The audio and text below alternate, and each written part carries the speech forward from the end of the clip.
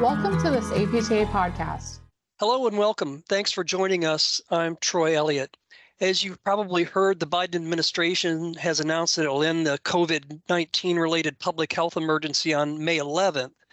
Believe it or not, it's been more than 3 years since the PHE was first declared back in late January of 2020. I looked this up. If you go back, if you want to know how long ago it was, Tiger King didn't debut until March of 2020. So that's how long ago this PHE started. Of course, the PHE triggered some immediate but temporary regulatory changes, including around what PTs and PTAs could do and how they could do it, and whether they could get paid for it, at least under federal programs like Medicare. Other developments came along as the PHE was repeatedly renewed, and along the way, Congress took some actions that directly or indirectly affected the whole environment. But now that's coming to an end, and it's important to talk about what that will mean for PTs, PTAs, and patients. One thing's for sure, the end of the PHE doesn't mean a return to normal, whatever you might think normal meant or means now. So here to help us sort out what's happening and what you can expect are two APTA staff members who've been immersed in how the PHE has affected the regulatory environment. Rachel Miller and Andrew Amari, both health policy and payment specialists for APTA. Thanks to you both for helping shed some light on what we can expect after May 11th.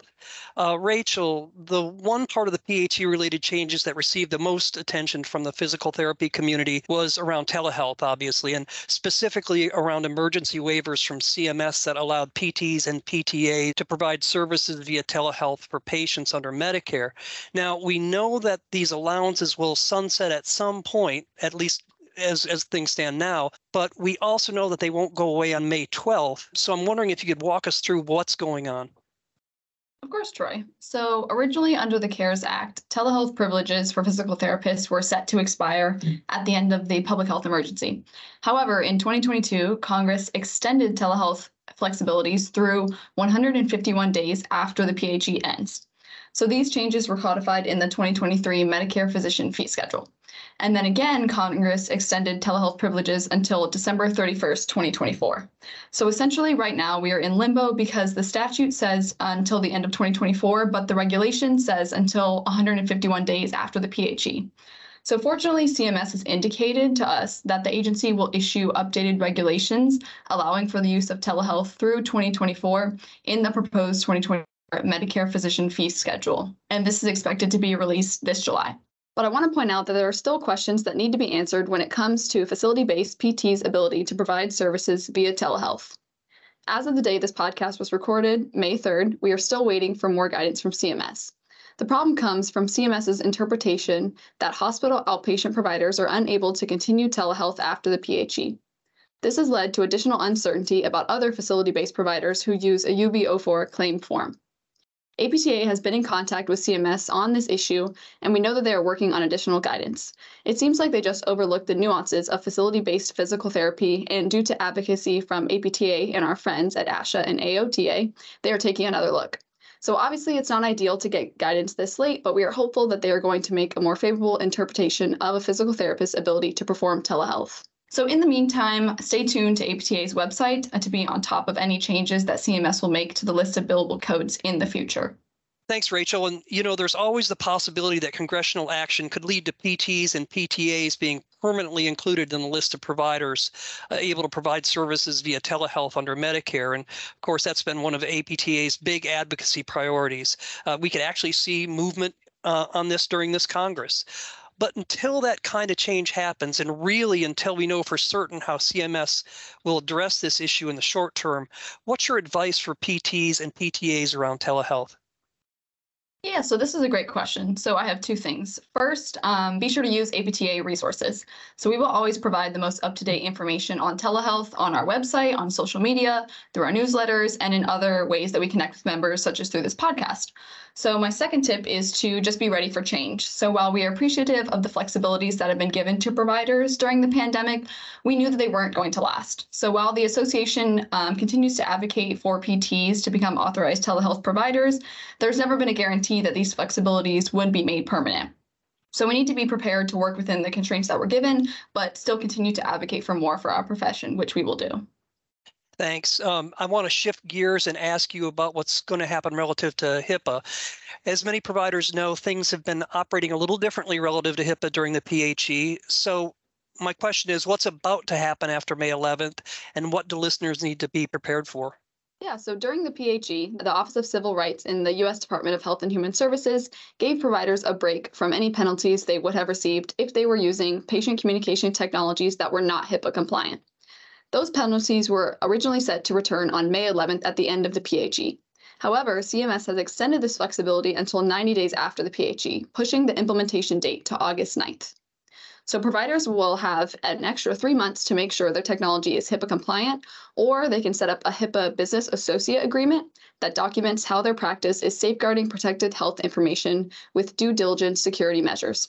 Fortunately, many popular applications offer these agreements to healthcare providers, including Skype for Business, Microsoft Teams, and Zoom, among others. And APTA also has more resources on how to be HIPAA compliant on our website. Thanks. And I'll give a little information toward the end of this podcast about an article we published earlier that has links to some of the resources you're talking about. So it's a quick way to get right to the place you want to go. Andrew, let's talk a little bit about settings, specifically home health, skilled nursing facilities, and inpatient rehab facilities. I'm hoping you can do the same thing Rachel did. First help us understand what's different under the PHE, and then what's going to happen after the emergency ends, and what PTs and PTAs need to be ready for.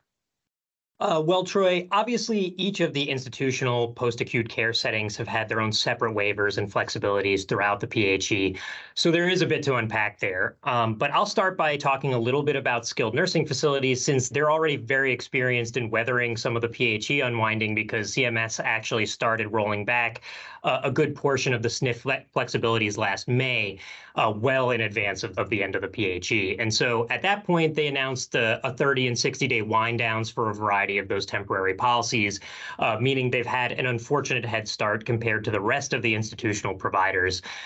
So if you are a SNF provider, you may be wondering, what else could you possibly be losing at the end of the PHE? Well, the biggest change is the end of the waiver of the 3-day prior hospitalization requirement for SNF coverage. During the PHE, this requirement has served beneficiaries and providers alike, offering coverage of SNF services without a qualifying hospital stay. And this was not extended, and it will end on the day of the PHE. So May 11th will be the last day that beneficiaries can qualify for SNF benefits without a qualifying hospital stay. So once it ends, SNF coverage will again be premised on the 3-day stay requirement. And this is really the last big one that PTs should be aware of in this setting. The other temporary policies that are set to end are primarily related to COVID-19, so isolating patients, expedited enrollment, and some rules around temporary expansion sites, to name a few.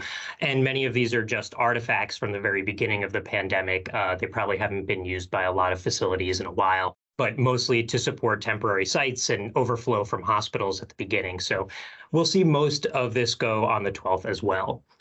But if you are a PT that's employed in an inpatient rehab facility, there's probably one or two significant changes that our members should be aware of. First is the 3-hour rule, or more formally known as the intensity of therapy requirement, which was waived throughout the duration of the PHE. However, that is going to expire at the end of the PHE also. So this means that generally patients treated in IRFs will again need to receive their 15 hours of therapy per week, of course, averaging out to the 3 hours a day requirement that we know it as during the business week. So additionally, rehabilitation standards were waived for surge capacity patients during the PHE, and that will naturally end as well. But just as a reminder, that's not a change that applied to normal IRF patients. That was only for overflow and surge reasons. Similarly, during the PHE, IRFs also had a useful flexibility around the 60% rule, which is a major policy, a controversial one in the setting, which sets a threshold for Medicare payment based on an IRF having at least 60% of their patients with a qualifying diagnosis, of which there are only 13 conditions that qualify. So during the PHE, IRFs have been able to exclude surge patients from that threshold calculation, ensuring that they, if they took on surge or overflow patients, that they would not be negatively impacted in meeting the 60% threshold. I imagine the specificity of this policy which only allows IRFs to exclude patients admitted solely in response to the emergency, means that few, if any, are still taking advantage of this flexibility. In any case, just know at the end of the PHE, all inpatients will again be included in the calculus. And so finally, I'll just briefly chat about home health. During the PHE, PTs providing home health were not required to perform on-site supervisory visits involving direct observation related to the training and assessment of aides. And that requirement will, in fact, return on May 11th, along with a mandate that all postponed on-site visits and assessments for aides be completed by July 10th. So if you've been postponing those visits, you should start thinking ahead to make sure that July 10th date doesn't sneak up on you and get all of those supervisory visits done. Separately, something, as we understand, won't change after the end of the PHE is the ability to provide patient services via telehealth. However, keep in mind that these telehealth visits are still not accepted as part of the PDGM utilization counts. And as noted earlier, those telehealth allowances could remain in place as late as December 31st, 2024, but pay close attention to any changes of the list of allowable codes and any changes in this space. I know that we'll definitely communicate anything that we encounter, so be on the lookout. And finally, I think my advice that if you're an employee in an institutional setting, be vigilant, be proactive. One of the unique benefits of working in an institutional setting is that you typically have a corporate infrastructure that has a vested interest in understanding and following these rule changes as well. But at the end of the day, we are all accountable for our own work. It's just as important to review these changes with your own eyes. So take a look at the CMS fact sheets for your settings. Make sure you understand these changes. I promise they're not terribly long. And if you're having trouble understanding how the unwinding may impact you, please reach out to advocacy at apta.org. We're here to help through the end of the PHE and beyond. So I think that's covering most of the post-acute care settings, Troy. Thanks. And again, if you sense a recurring theme throughout this entire podcast, it's stay on top of stuff. And we can help you do that through our blasts and our articles, our Friday Focus series, and the rest of it. So thanks, Andrew. Of course, another area affected by the PHE had to do with the supervision of PTAs, and this one's interesting because the changes occurred at the same time APTA and other organizations were advocating for shifts in CMS requirements around PTA supervision in private practices. Rachel, can you help us understand what happened during the PHE, what's going to happen after May 11th, and what PTs and PTAs need to be doing in this regard? Of course. So before the pandemic, general supervision was allowed everywhere except in private practice. But during the PHE, virtual supervision of PTAs was permitted in all settings. And so this change is going to occur because while APTA will continue to advocate for general supervision in all settings, even after the PHE ends, including private practice, direct supervision will be required in private practice starting again on January 1st, 2024. So we really just need our private practices to be aware of this and know that this change is coming. Thanks. I want to stay on PTA issues for just a minute more. My understanding is that during the PHE, CMS allowed PTAs to engage in maintenance therapy, and that allowance has been made permanent, right? So remind listeners of what's meant by, first, remind everyone of what's meant by maintenance therapy, and then let us know how the landscape is different for PTAs these days. Yeah, so maintenance therapy is any services required to maintain the individual's condition or prevent or slow deterioration.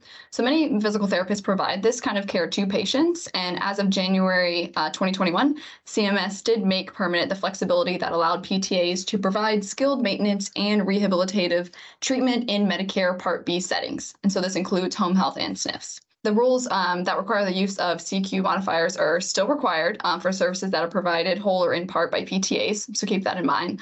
But ultimately, this is a really big win for our profession. APTA has always advocated for PTs and PTAs to practice at the top of their licensure, and we're really pleased that CMS made this flexibility permanent. Yeah, thanks, Rachel. To wrap things up now, let's focus on a couple of the even bigger picture issues that are facing patients and what providers should be doing in that space. And here we're talking about Medicaid and CHIP mostly. So what's on the horizon there? Yeah, so there's lots to talk about on that front. So essentially, during the PHE, the federal government allowed more beneficiaries into the Medicaid and CHIP program than it normally would. And the waivers that allow these beneficiaries to stay in the programs, even if they would normally be ineligible, will end on May 11th. So this is huge because as many as 15 million people could lose coverage. And on top of this, each state is approaching this process very differently for the unwinding. So some states have already started to unenroll people from the programs as early as this past week, and others are waiting a couple months even into the fall. So for providers, it's important to know that many of your patients could be losing coverage over the next couple months and that there are very specific ways that you can help them. So first, make sure that your patients are aware of what could be happening. Encourage them to update their contact information, check their mail, and complete renewal forms to attempt to maintain their eligibility as much as possible. And CMS has even created some great handouts, both for Medicaid agencies and for providers, to explain what is going on and how you can help. So we highly encourage all of our members to check those out. Great, thanks. And thanks so much, Rachel and Andrew, for all those insights. As always, APTA will continue to keep you informed as we learn more about the post-PHE environment, which is still kind of evolving.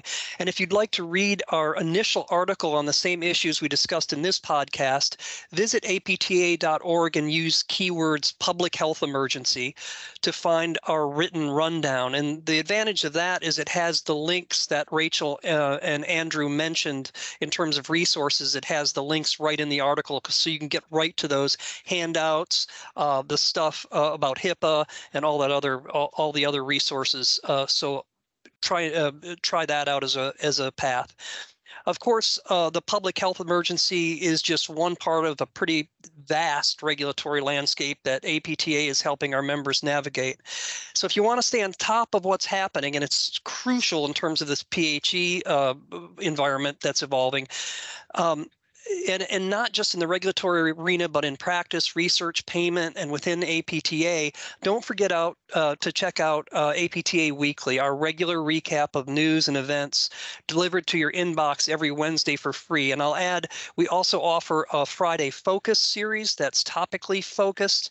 If you're especially interested in payment and policy, we have a Friday Focus issue for that.